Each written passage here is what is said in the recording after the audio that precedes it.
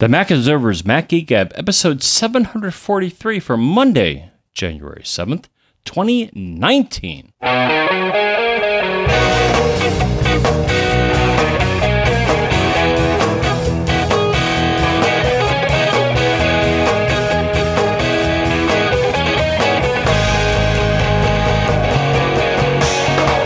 Greetings, folks, and welcome to the Mac Observer's Mac Geek Gab, the show where we take all the things that you send in to us, your questions, your tips, your cool stuff found. We take some cool stuff found and tips that we find of our own. We try to answer your questions. We try to answer our questions, with the goal being that each and every one of us learns at least 5 new things every single time we get together. Sponsors for this episode include OpsGenie at opsgenie.com, ExpressVPN at expressvpn.com/MGG, TextExpander at textexpander.com/podcast, and Capterra at capterra.com/MGG. We'll talk more in detail about all of those in a moment. Here in Las Vegas, Nevada, I'm Dave Hamilton. And here, very close to Dave Hamilton, this is in Las Vegas, Nevada, John F. Braun. How you doing today, Mr. John F. Braun? Well, you know, the travel thing actually wasn't too bad. That's good. I got to say I'm good with Delta, and I think you did JetBlue, and we made it from our various Northeast locations to We did. Las Vegas. Yeah. And it's I don't know. I have my reservations about Vegas, my friend. Okay. Because Okay. as far as cities to do trade shows in, I'm not a big fan of Vegas. I much rather prefer the little ditties that you and I do in Manhattan, or like Macworld Expo, San Francisco. So I'm sorry, no, but I still like Vegas. That's interesting. Vegas I think has a draw in that there's entertainment, there's all sorts of things going on with Vegas. Yeah, see, I think Las Vegas is the best city for a trade show because, really, because New York's a pain in the neck. You can't get everybody in like close proximity to each other. And I'm talking like a large trade show, right? Mm-hmm. And I like the Javits. There's nothing near it, so you've got to always travel to it. And San Francisco is ridiculously expensive, right? To put on a conference and to stay and all of that. Like, I don't know. San Francisco was a good location though, because you could stay right in there. I do like San Jose for WWDC. Obviously that wouldn't work for a show this size, but for a show this size, Vegas is great, right? Because you got enough hotel rooms. It's easy to get around here now with Uber and Lyft. I don't know. I'll give you that. Yeah. I think I like it. Yeah. I mean, for CES, I would say, and then you will hear our coverage, but CES it's too much for any one person to handle. And that, Dave, I got through my 500 emails from people telling me about all the great things they were going to tell me about it. 500 in just the last week, you mean? Something like that. But anyways, the thing is, everybody, if you're on the CES press list. Yeah, it's crazy. Well, and that's why John and I are here, right? Because our goal is not to cover the entirety of CES. That would be nobody can do that. That's crazy. It would also be not all that interesting because there's just so much that happens here. So we come and bring our perspective and filter it down and try and kind of cut through the noise. So we'll be doing that this week. There actually isn't anything yet to cover. But so we have what essentially it's interesting. I was thinking about this. While we're here in Vegas, we do a normal show where we answer questions that have come in all week. And then when we get back from Vegas, when we're in our homes, in our normal environment, that's where we usually do the show that's about CES. But I was thinking, John, there's no reason we can't do a second podcast this week. It doesn't have to be like a full 90 minutes. Nobody says we can't do maybe a 20 or 30 minute show midweek if we want. From CES, about CES, after we've been to something. So watch your feeds, folks, because you never know. It might happen. For now, let's do this, right? So let's go to, so obviously we're here in the hotel room. Things will sound a little different, but you've already figured that out. So let's go to Jason and share a series of quick tips from him. He says, Happy New Year. I recently set up a new machine for myself from scratch, not restoring from backup, and was amazed at how slow the OS felt working in the Finder. I realized why and wanted to share with you what I'd previously done to make things very snappy. He went to a site that is a favorite of us here and should be a favorite of yours, or it could be, defaults-right.com, which has all kinds of great little tips for macOS. And he, in a specific URL he went to for speed up macOS High Sierra, a lot of these things still apply in Mojave. And he says it has a host of commands you can run to turn off or speed up various actions in the Finder and other apps. The ones I like best are turning off the delay when showing and hiding the dock, the delay when opening new windows, and with Quick Look. He says running these commands makes my Mac feel 10 times faster, even though I know it's not really, and I just wanted to share. So we will put that link in the show notes for all of you. And yeah, thank you, Jason. Cool stuff. There's some great things there, John. Did you check out this? Oh, absolutely. Yeah. And the thing I notice is a lot of them have to do with built-in protections in the OS to make things seem like they're happening at a different rate than they are. Sure. Yeah, that's right. Yeah. And that's fine. And maybe if you have an older machine, which Dave does not, and he'll tell us about this later, I'm sure. But a lot of older machines do a lot of what we'll call eye candy, in that they show things. And a lot of these tips address that. In that it's like, let's turn off looking pretty. And just remember to stay on the mic, my friend.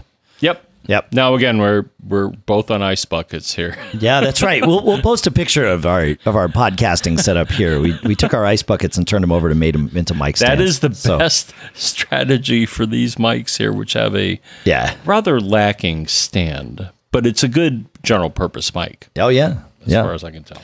All right, cool. So we will move on to Randall here, and Randall says, if you run older Apple software, you may sometimes be confronted with having to provide a security code after, say, providing your Apple ID and password for its two-factor authentication.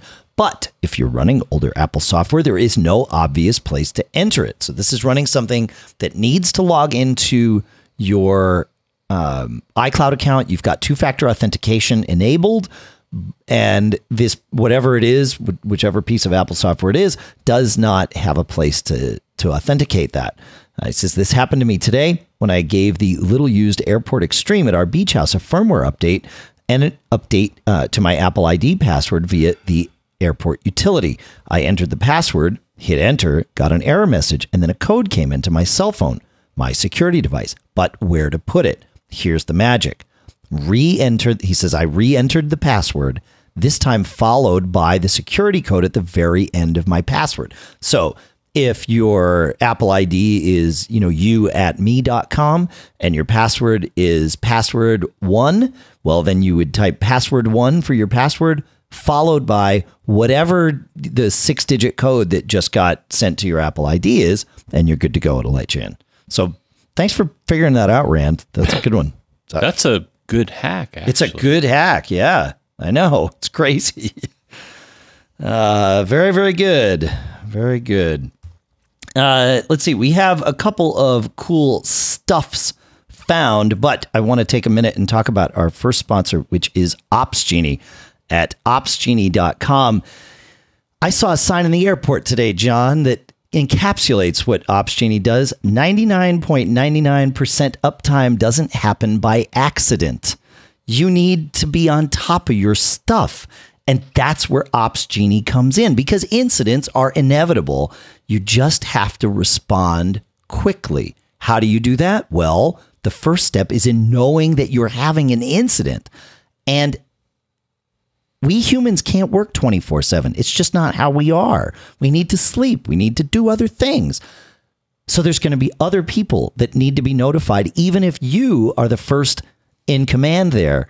if you're not available. That's what Ops Genie does, right? It empowers your dev and ops teams to plan for service disruptions by following through a series of a cascade, if you will, of who's available when, who should be notified when. If I'm sleeping, someone else should be notified. If they're sleeping, I should be notified. If I'm on vacation, it should know about that. And it does. Ops Genie manages all of this stuff so that all those critical alerts get to the right person as quickly as possible. So cool. And it allows for deep flexibility in how, when, and where all these alerts are deployed, supported by things like Jira and Amazon CloudWatch and Datadog and New Relic. Ops Genie is awesome. We've used it here, and it did exactly that. There was an incident that happened, and I woke up, and it was solved because Ops Genie was able to notify the right people without me having to do anything. So with Ops Genie, your next incident doesn't stand a chance. And here's the deal. Visit opsgenie.com to sign up and get a free company account. Free. No credit card required. Free. And to that account, you can add up to 5 team members. That's opsgenie.com. OPSGENIE.com. Never miss a critical alert again with Ops Genie from Atlassian, and our thanks to Ops Genie and Atlassian for sponsoring this episode. All right, John. A couple of cool stuffs found here. The first comes from listener David, and then 2 come from me, and I'll explain why. But first, listener David sends in. He says, "I haven't heard this one on the show, but I've been playing around with it for weeks as an alternative to both Stringify and IFT." So these are these automation services, and it's called WebCore, and it's spelled like you'd think, WEBCORE, but it is WEB capital CO, capital R, capital E, and we'll put a link to the whole WebCore thing. There's an iOS app, but it's also, of course, a service because that's how these things work. So we'll put a link to that in the show notes too. Pretty cool, huh, John? I like it because I looked at it, and the thing is, being a coder or a software developer, I looked at the screenshots in this in this app, and it was like, if something something, then something something, which is typical. If you're not a programmer, don't be afraid. Right. But it looks like you can get really, you're not stuck with what can be managed in a graphical interface. You can actually write a path. So, yeah. I guess what I'm saying is that I looked at this, and the thing is, as a programmer, even if I wasn't, you can look at this and understand what they're trying to do and the language that they're using, which is English. Right. Or, I suppose they... Yeah, I don't know if some derivative thereof. Yeah. Yeah, but it makes sense. They're like, if this happens, then do this. Right. And for most of us, that's kind of life, right? That's how it is. Yeah, exactly. Yeah. So, yeah, worth checking out. Thank you for sending that in, David. Cool stuff. That's why we call it Cool Stuff Found. So, John, I've been using this this new MacBook Air that I got. Actually, this is the first show that we're recording from it, and it's pretty. It is pretty. Well, you seem to have applied a coating to it. Well, it's not a coating; it's just a plastic cover. Oh, okay. It's just a shield around ornamental. Protective. Functional? Or, protective. Okay. It's a plastic shield. Yeah, I'll put a link in the show notes to whatever this plastic shield is. I don't, off the top of my head, I don't remember what it is, but it was like $20 on Amazon. I'm just putting a note here. No, I like it. From my viewpoint, it's an Apple clear with headphones on it because. Oh no! So you're confused by several things because no. So it's a normal MacBook Air. Then I have a sticker that Bob Levitas gave me years ago that I moved from my old Air to my new one. Dr. Bob. Yep, that has a little headphone thing that it puts around the Apple logo, and then on top of all that, I have this plastic shield to protect the MacBook Air. So yeah, there you go. All right, so I'll put a link in the show notes. It was like $20 on Amazon. But the next cool stuff found is on this Air. I mentioned I've been kind of going back and forth with dark mode, which seems to work really well for me on my laptop. I do not like it on my desktop on the larger screen, but I really like it most of the time on the laptop. There are a few apps that I don't like it with.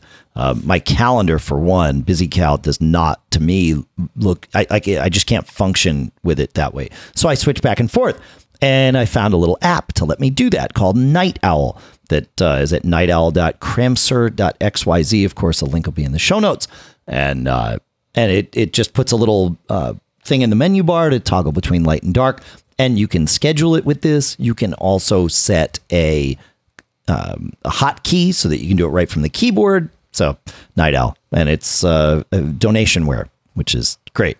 So good stuff. You should go check it out. You still don't use dark mode, right, John? Tried it. Not a fan. Thing. Yeah. But hey, that's just me. Right. No, that's the beauty of it. Right. Exactly. Coolio. All right. So this next one is a cool stuff found, but it comes in the form of a question. So it's like the Jeopardy version of a cool stuff found, and it comes from listener Ian, who asked, I will find this here. I want to make sure I get this right. He says, this past weekend I had to reset a HomeKit device, and some automation timers and rules were missing steps. The problem is I can't remember all of the steps that I had set up because home data is synced via iCloud. I was hoping to find the data location and possibly retrieve it from a time machine backup. He says, I've looked in mobile documents. It didn't show anything. I've looked in containers. I found a folder called apple.com.apple.home, but I couldn't really figure out anything. Do you know of a way to back up and restore the HomeKit configuration? So the answer is yes, and it comes in the form of a cool stuff found because there really doesn't seem to be a way to, if there is a way to do this, let us know. Feedback@macgeekgab.com. Dave, did you say feedback at macgeekgab.com? It's feedback@macgeekgab.com. That's right. Okay. Yeah.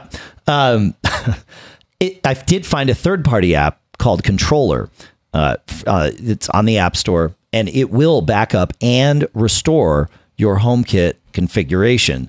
The app is free. The backup restore functionality is part of their Pro in-app purchase, which is only $6.99. So unfortunately, though, I don't think this is going to solve your problem, Ian, because you would need to have done this before so that you had this backup to use. I don't think you actually have a backup of your your previous home configuration. But again, if we're wrong on that, which of course we could be, and maybe it would be good if we were, let us know.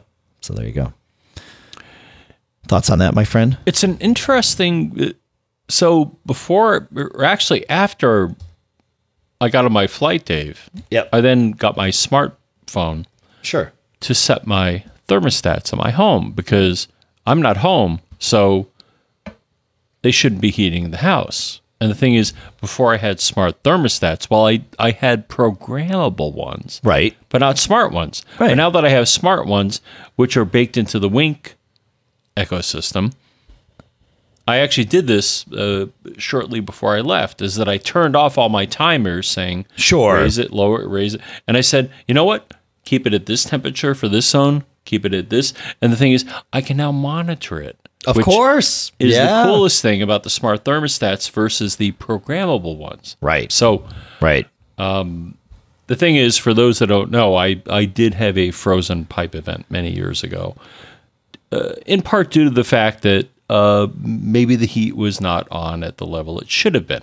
So, if for no other reason, all I can tell you folks is frozen pipes and burst pipes are not fun. Frozen pipes and burst pipes are not fun. No. And then you have to deal with insurance companies and blah, blah, blah, and water all over the place. But anyways, a smart thermostat that knows these things is a good thing. I agree. And I'm very happy. So cool stuff found / quick tip here. I went earlier today, actually, and did a carbon copy cloner backup, or started one on Lisa's new Mac Mini, which, like my MacBook Air, has the T2 chip in it, right? And Carbon Copy Cloner said, yeah, okay, cool, you can do this, but just know that your Mac will not boot from an external drive. It is configured not to boot from an external drive from the factory. Security. Okay, but they said you can fix this. And the way you fix this is you go to, I'm going to find it here. Oh, yeah. You go into recovery mode, right? So reboot, Command R. Then from recovery mode, go to the utilities menu. And there's a new option there called Startup Security Utility. And in there, you have two things to configure, secure boot and external boot. So external boot has two options. You can either allow external devices to boot it or disallow. By default, disallow is set. I set this to allow because I want to be able to recover from a clone. Secure boot's interesting. There's three options. No security, which lets you put any operating system you want on this machine. Medium security, which allows any version of a signed operating system from Apple or trusted by Apple. Okay. And then full security, which requires your current OS or a signed operating system that Apple trusts. And it's confirmed you have to have an internet connection at installation in order for this to work.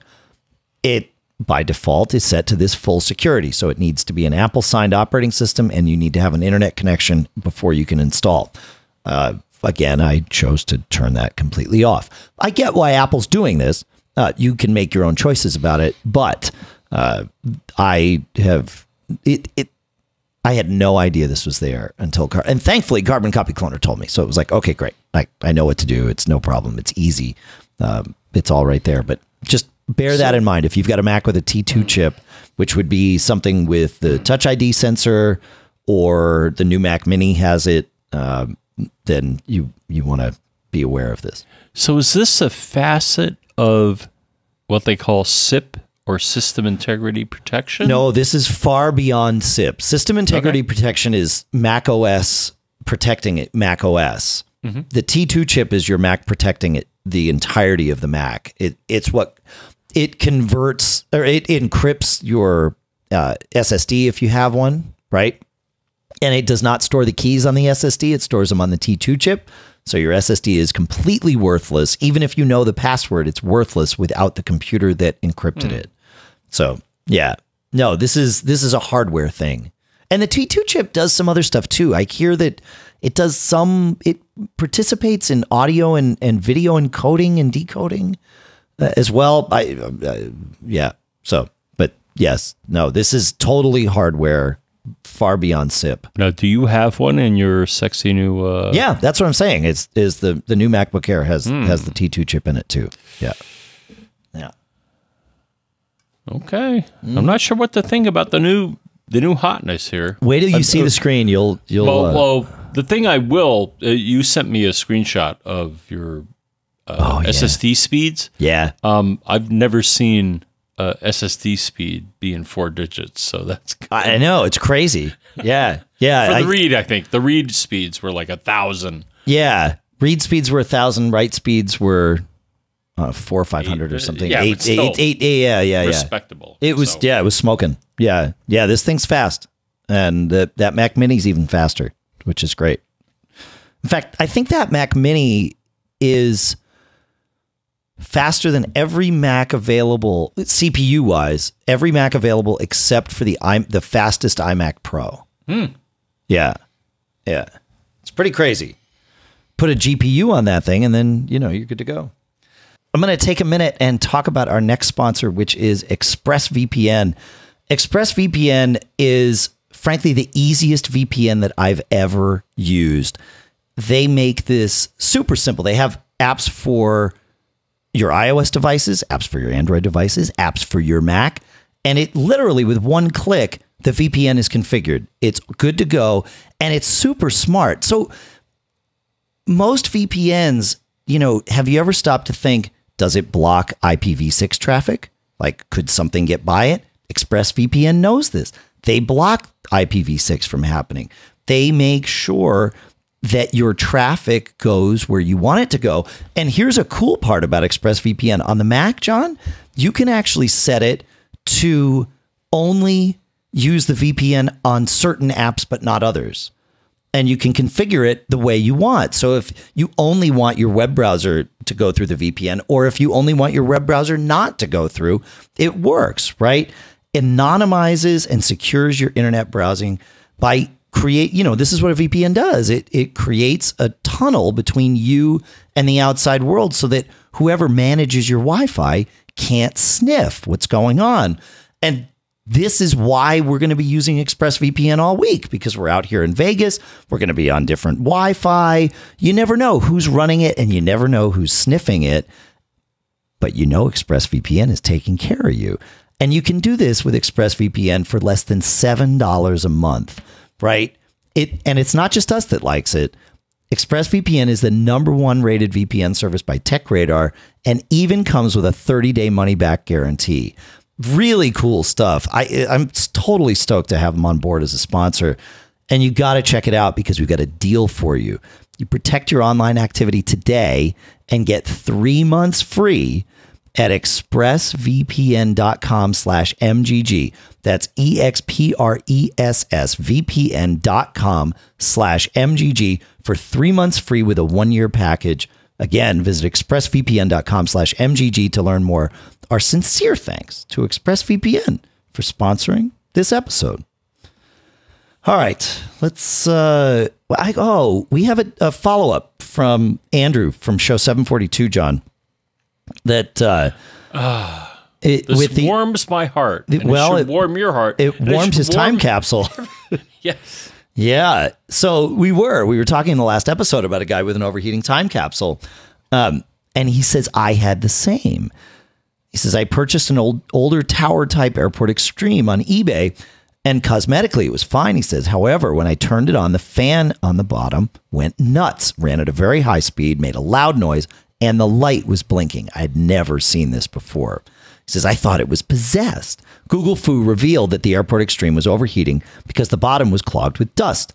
So I got a can of compressed air and sprayed it into the openings on the bottom of the machine.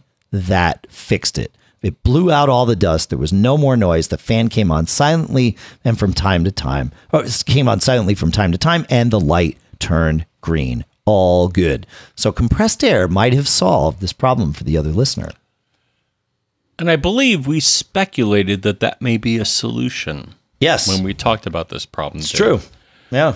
I mean, a finger rag at Apple for designing things where you could allow all this dust. So a couple of things. So number one, always check your vents or exhaust or whatever you want to call it, Dave, for dust. Yeah. Yeah, that's right. And maybe get some compressed air. But and another thing I'll mention is in certain environments, number one, if you smoke, don't smoke where your computer is because, the thing is the smoke gets on the chips and it insulates them and they heat up, and this is what happens. So you want to pay attention to the vents and the thermal.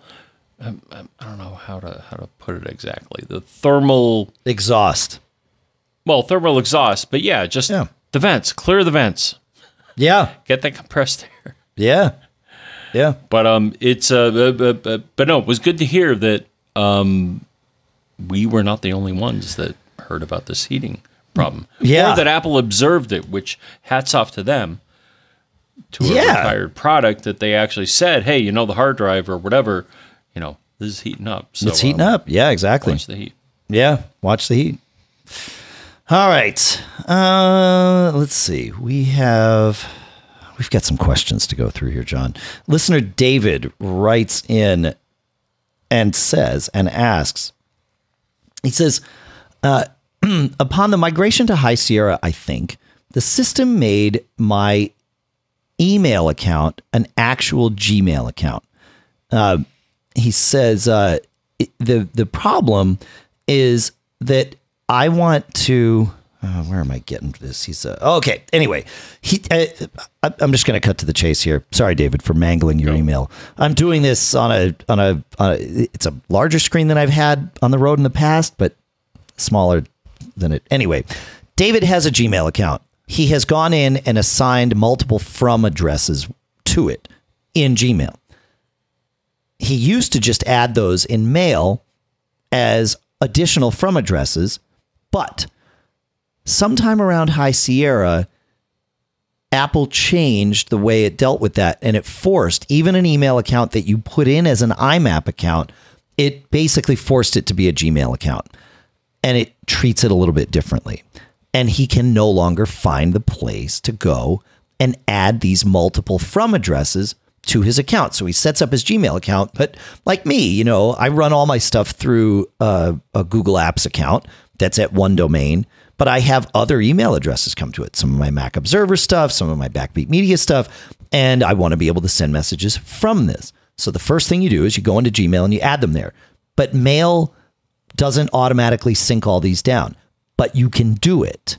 You can put them in there by going into Mail on your Mac, go into Preferences, go into Accounts, choose the account, and then click on the email address that's there and edit the list and just put in all the addresses that you want. Now, if you haven't already put these in it at Gmail, you will not be able to send from them. You have to go and authenticate them on Gmail. But once you've done it there, then you mirror it here and you're good to go, which is pretty cool. Do you do that with you don't use Gmail as your main filter, or you do? I was looking through this, and actually I find it interesting, Dave, in that it would seem that between iOS and macOS, you can, but as you pointed out, the path to get there is twisted. And that if you go to one setting in macOS or iOS, it's not you there. don't get an option to add email addresses to the primary account. And I think that's the problem here. But they're there, and you can put them there. Now, on iOS, you can still set up a Gmail account as not a Gmail account, but just as a generic IMAP account. Mm-hmm. That's the only way to get iOS to do this with iOS Mail. You cannot add addresses to an account that iOS sees as Gmail. So you just have to configure it as an IMAP account. You use imap.gmail.com as your server, and then from there it'll work, and you can then go and edit all of the email addresses in that account. So yeah, gets a little nuts, but it's super handy. I find life is much easier having one IMAP account that I check, and just having everything funnel into that makes life easier on the road, and it's it's a little more efficient, I think, in terms of checking mail and managing mail. But to each our own. All right, let's see. Oh, so again, back to kind of getting this new machine configured. I had cloned it, right? Or not cloned it. I had done Migration Assistant from a clone of my old Air, because I was like, great, I just want to get it up and running, all good. So it did that, and I launched Mail for the first time. It said I have to create the indexes and all that, and it took an hour to go through and do all that. It's great, no problem. I was doing some searching of Mail the other day, and I realized I wasn't getting results before December 1st on this machine. And I knew that I had messages. And so I looked through, I went in, are these messages somehow not synced down? What's happening? Nope, the messages are there. Search will not find them. Crap. Okay. So I thought, well, before I go on the road, I need to be able to search my mail. This is I could do it other ways. I could go online because I use Gmail, right? I could search it there. But I wanted to be able to search it on my Mac. And is it a qualifier? Because I know sometimes in the search field you can do from colon. You can do all sorts of fancy things, which actually I don't have an article, and maybe we'll find one. Yeah, that's true. You're right. Yeah, you can. This is not what it was. This was that the index was munged.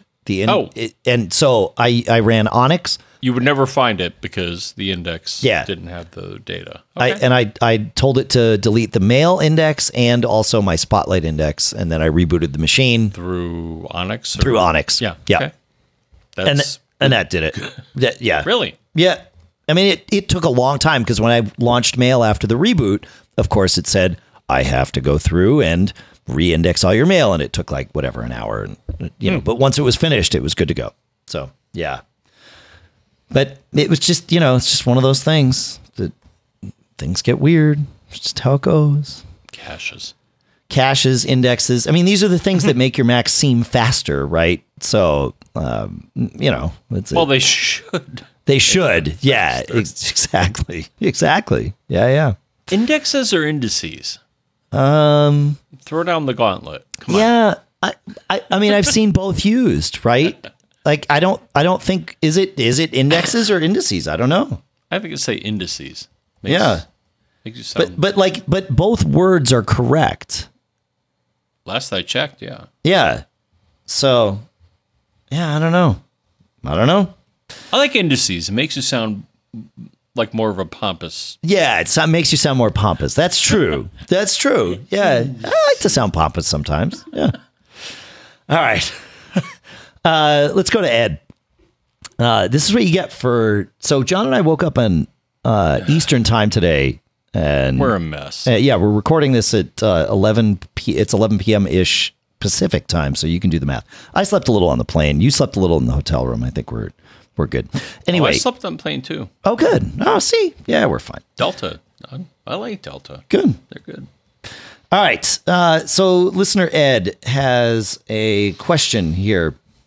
He says, I recently bought a 1 terabyte SSD from OWC for my early 2013 MacBook Pro to replace the 500 gig SSD that it came with. I want to do a clean install. My stumbling block is reinstalling my apps.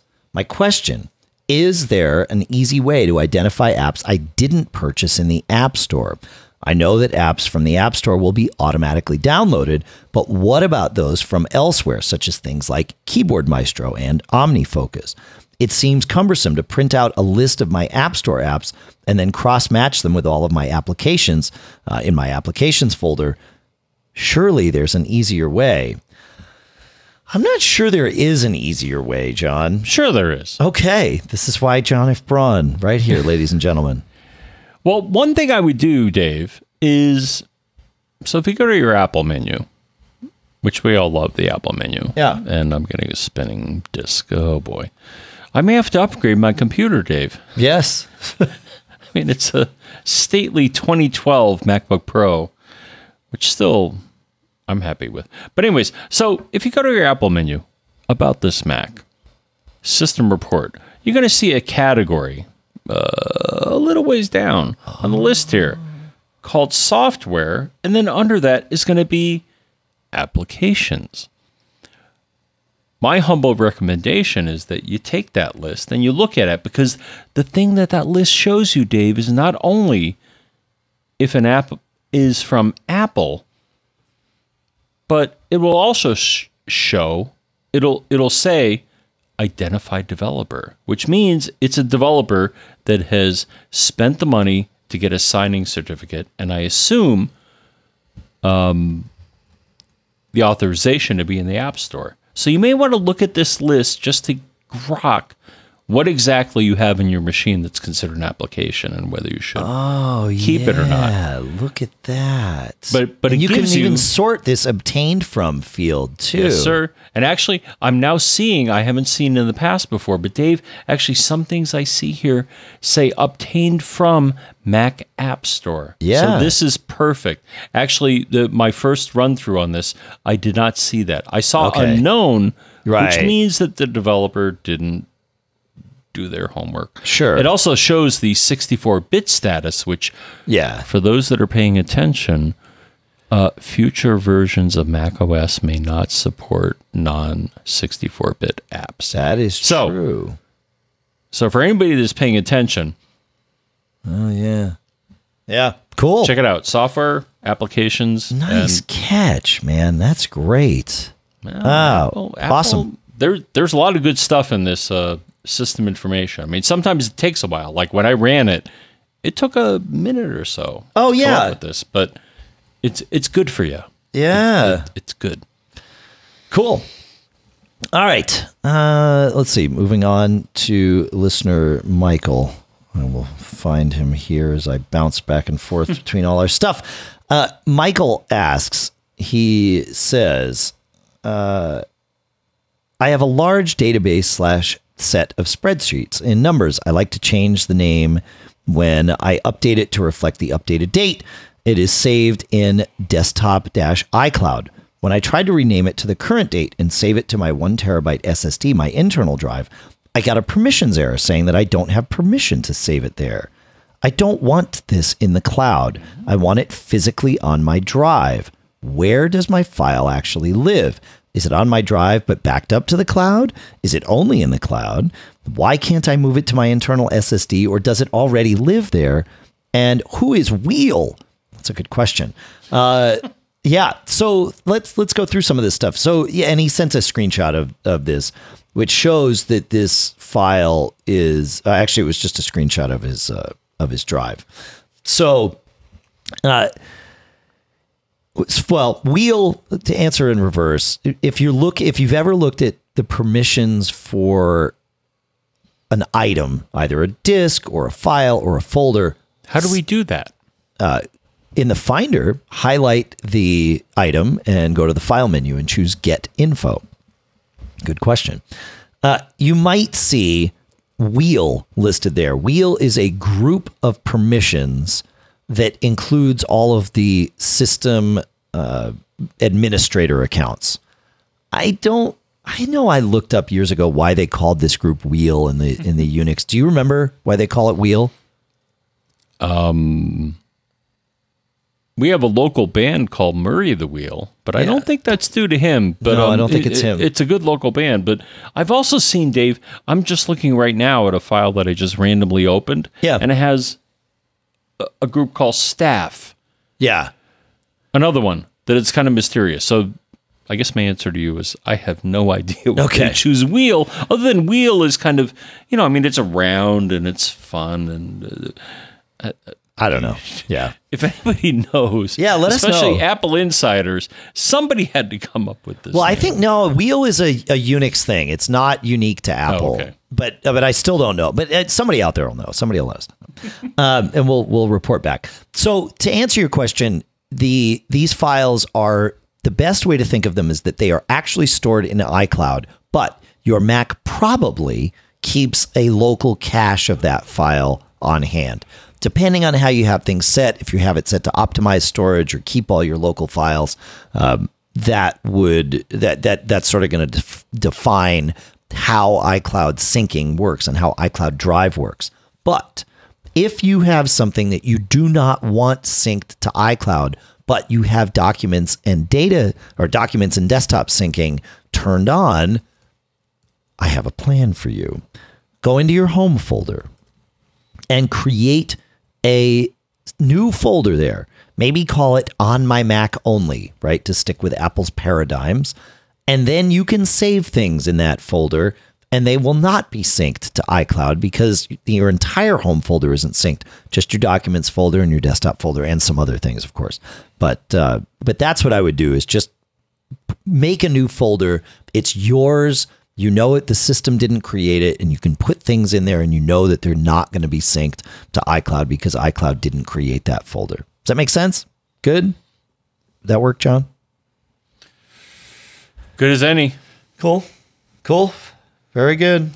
I found a Wheel thing. It's based in the Based in what? old computer lore. Okay. Back to I found a reference to an article and they said it referred to the 10X operating system, which is like, huh?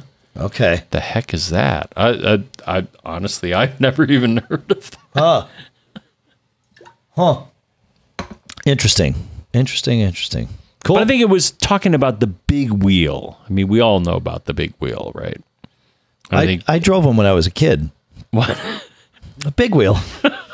I drove a big wheel when I was a kid. I love that thing. Pedal operated version. Yeah, that thing rocked. Yeah, I don't think this is... That's not what they meant? What they're talking about. Okay. No, I think they're talking about the big wheel. All right. The big wheel. Like the big cheese. Yeah. Right? Okay. All right.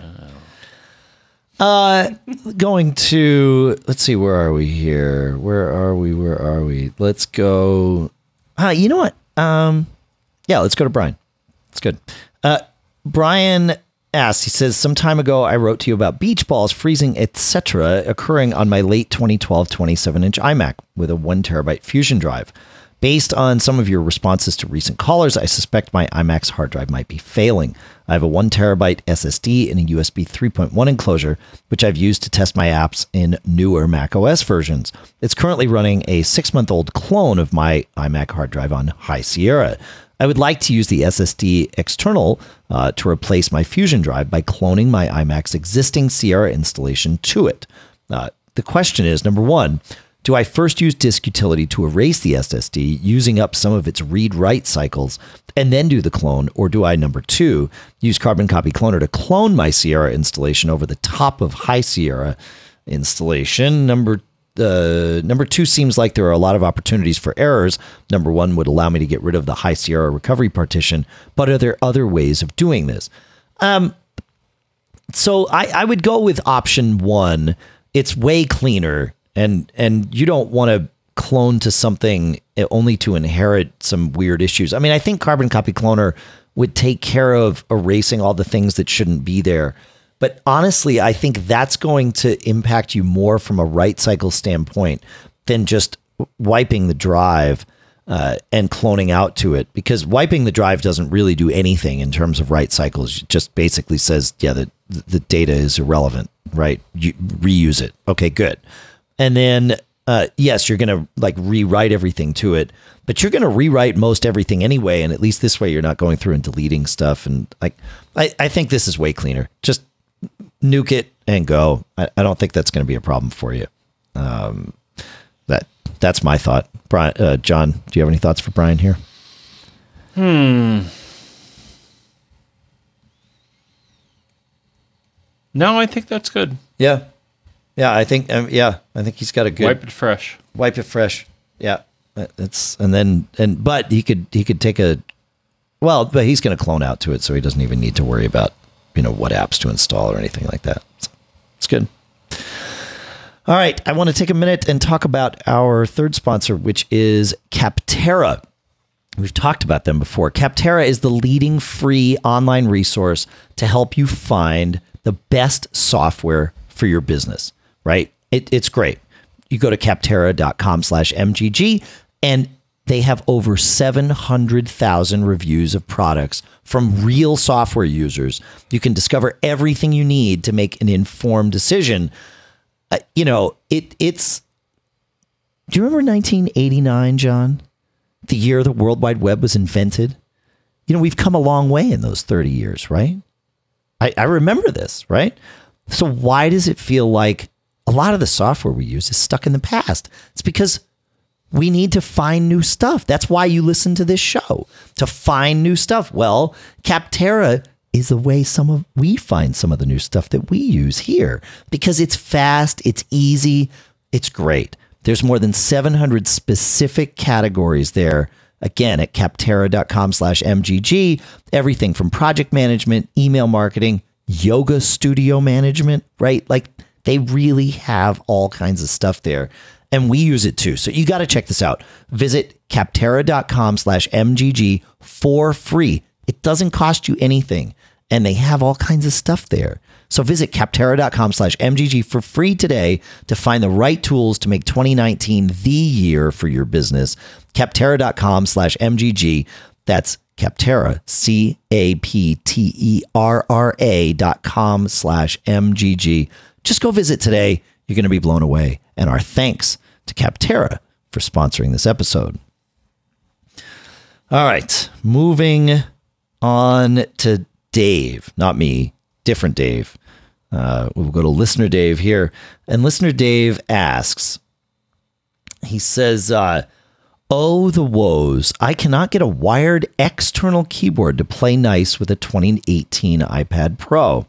I eliminated every variable I can think of by trying a replacement iPad Pro, a USB-C travel dock from OWC, a Satechi USB-C Mobile Hub Pro meant for the new iPad I have, Apple's USB-C with charge-through adapter, Apple's wired Magic Keyboard, Mac Alley's Ultra Slim keyboard. No matter the combination, the same thing happens 100% of the time.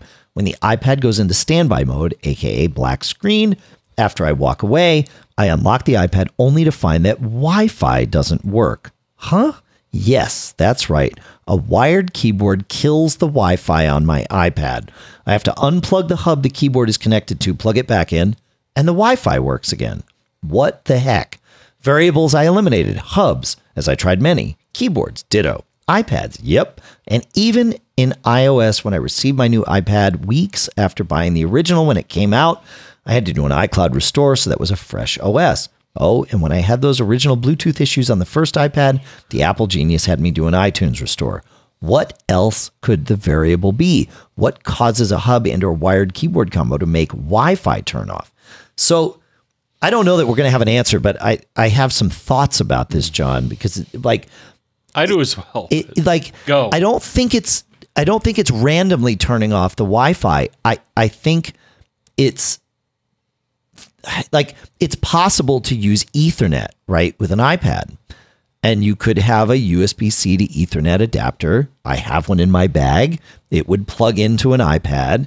So is it possible that when an iPad Pro sees a USB device like this, it's getting confused incorrectly, but nonetheless getting confused and thinking that it's got Ethernet and so it can turn off Wi-Fi and just go with Ethernet?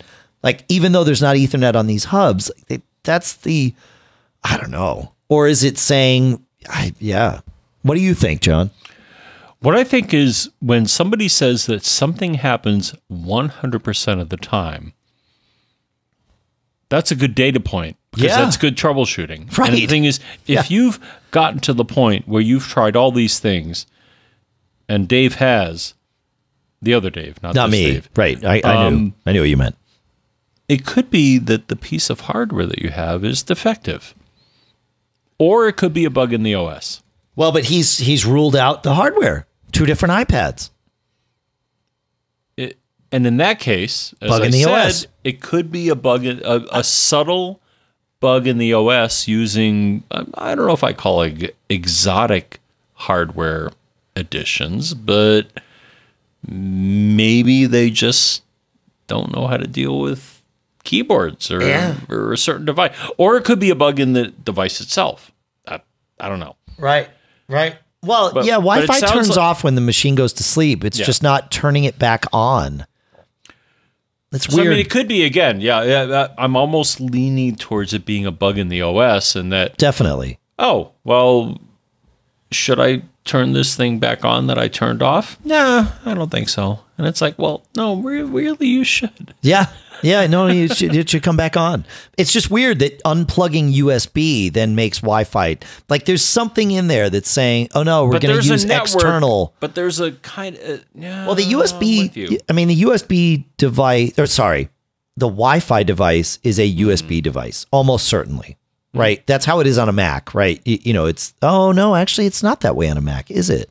It has been. It has been, but I don't think it is now. No, it's not. Is it on it's not on my Mac. It's just a Wi-Fi device. Why would USB be getting in the way of that? No, I'm with you that it's a software thing because the way I look at stuff, I mean, look, when something's intermittent, that's when it's hardware. Right. And when it's, like this is software that is causing this to happen every time. It's not bad hardware. It's bad software. Now, it might be bad software embedded in the hardware. Right. But this is not just hardware gone bad.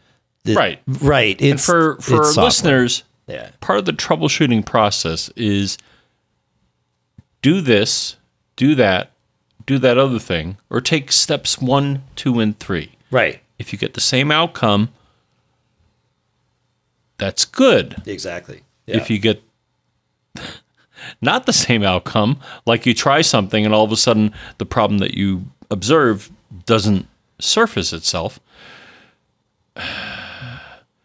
Yeah. I mean, the other thing that occurs to me is that I some people chuckle at this, but I've seen this actually in some accounts that I followed. They're like, a cosmic bit flip may have caused the problem. And you may laugh hilariously at my saying this, but the thing is, bits within your computer will change and may wreak havoc, and there's nothing you can do about it. Mr. John F. Braun, ladies and gentlemen. I'm telling you, man, that. I will get articles backing up my claim here, because the thing is, there are situations, my friend. I'm telling you, as a computer scientist. Cosmic bit flip? Yes. Right. You can have... but that's not this. Like, Dave's problem is not a cosmic bit flip. No, it's just I don't believe it is. Improperly tested software. Yeah. Yes, in this case, I think it's a software bug. But you could have... I'll find it. No, I've had people refer to this. The thing is, you can have cosmic rays impact the energy within your computing device and flip a bit. That is, yeah. I know. No, you're not wrong. And even though you have error correction, if you don't choose to use it, then you won't. And then, just imagine the chaos if a bit flipped and you didn't know it. Mm-hmm. Yeah, fair. Yeah, imagine the chaos. Listen, folks, if you wanted to be able to type the term cosmic bit flip, but you couldn't remember exactly what it was, or you didn't want to munge up the way you typed it, you would use the product that our next sponsor makes, which is Text Expander. Okay? Because Text Expander lets you take things that you type and save them and assign them to short little snippets, so that actually they are the snippets. They assign them to short little shortcuts so that you could type, CBF, and then that would expand into cosmic bit flip, right? And then you'd get that right, because it's hard to say. It's even harder to type, but there's other things that are harder to type too, like typing out an address. Right? You don't want to get that wrong. You don't want to fat finger some part of your address, especially if somebody's mailing you something. You want to make sure they get the zip code right. Or in my case, I tell you every week, I live in Durham, New Hampshire. There is a more popular Durham in our country, and it is in North Carolina. Think about how that works from an address standpoint.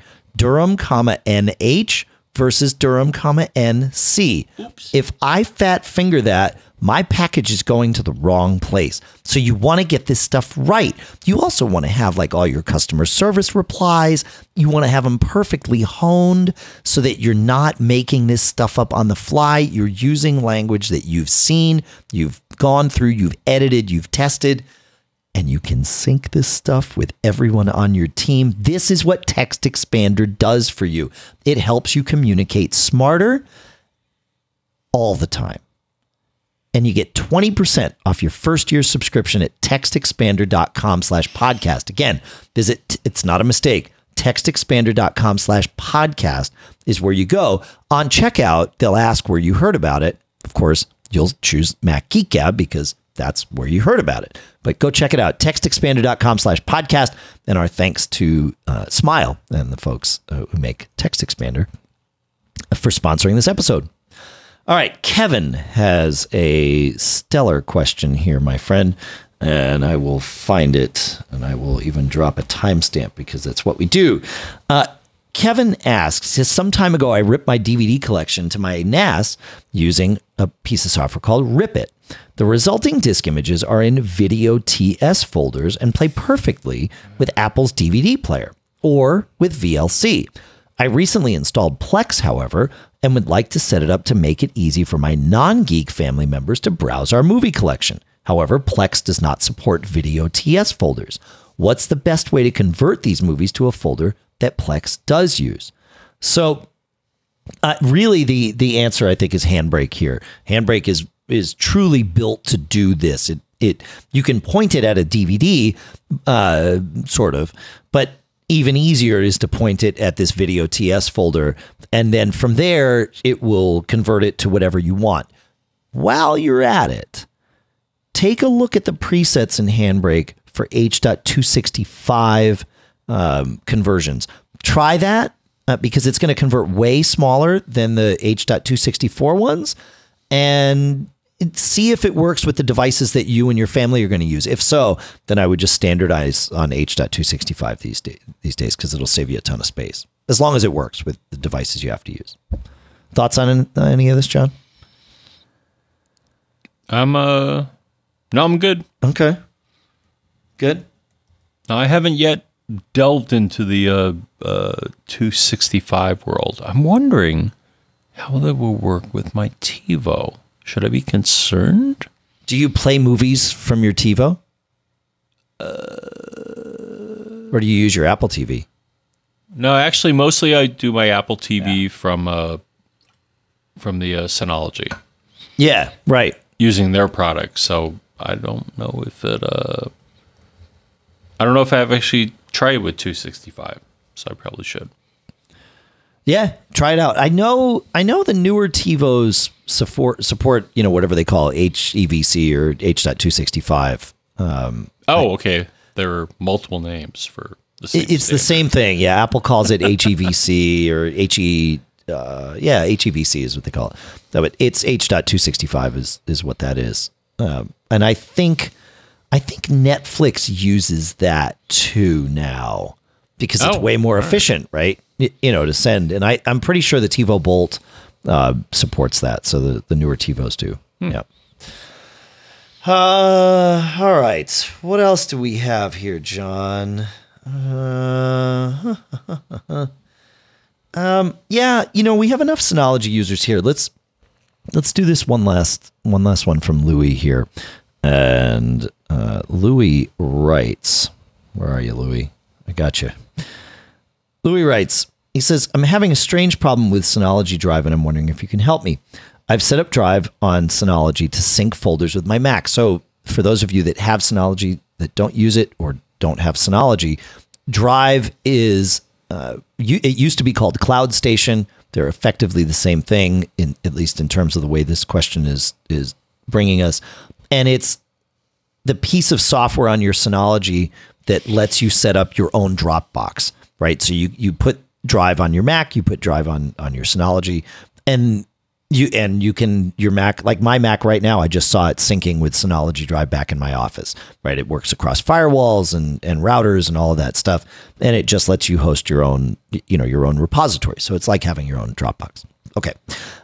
He says, so I've set up Drive on my Synology to sync folders on my iMac. And of course, it also syncs on my laptop and my iPhone. Everything is working as expected between my iMac, my laptop, and my Synology, but not on my iPhone or iPad. Using the Drive app, I can connect to my Drive folder on the Synology, but the problem is that I can't see all my files. Certain folders sync, other ones, I get the syncing wheel for a moment, then it says no items. Sometimes I try again and I get the files, but certain folders just won't sync at all. I've tried several things and I'm actually not going to go through any of them. Because there's a better way is what it is. So there is the Synology Drive app for iOS, and it has some handy things. But if you've got a lot of data out there and you just want to browse through what you have, a better way to do it is to use an app called DS File. It's also in the App Store. It's also available for free. And this will let you browse the folders on your Synology in a much more, I think, streamlined way than the Drive app does. I keep both on my devices and I sort of flip-flop back and forth between them. But for what Louis is trying to do here, the Drive app is frankly not the one I would use. It's the wrong one. So use the DS File app, and I think that'll get you there. You've used both of these, right, John? I actually haven't delved into Drive. But I do use the File app. Yeah. DS File. And the Synology apps on iOS are for the most part, work the way I want them. Yeah. Yeah, I think they work great. Yeah, it's good stuff.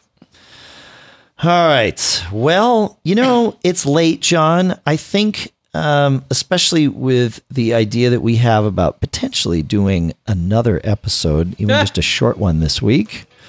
I think we're going to wrap it up here. I brought the band. I did. I know. Outstanding. Well, they travel relatively cheaply, so we can make it work with them.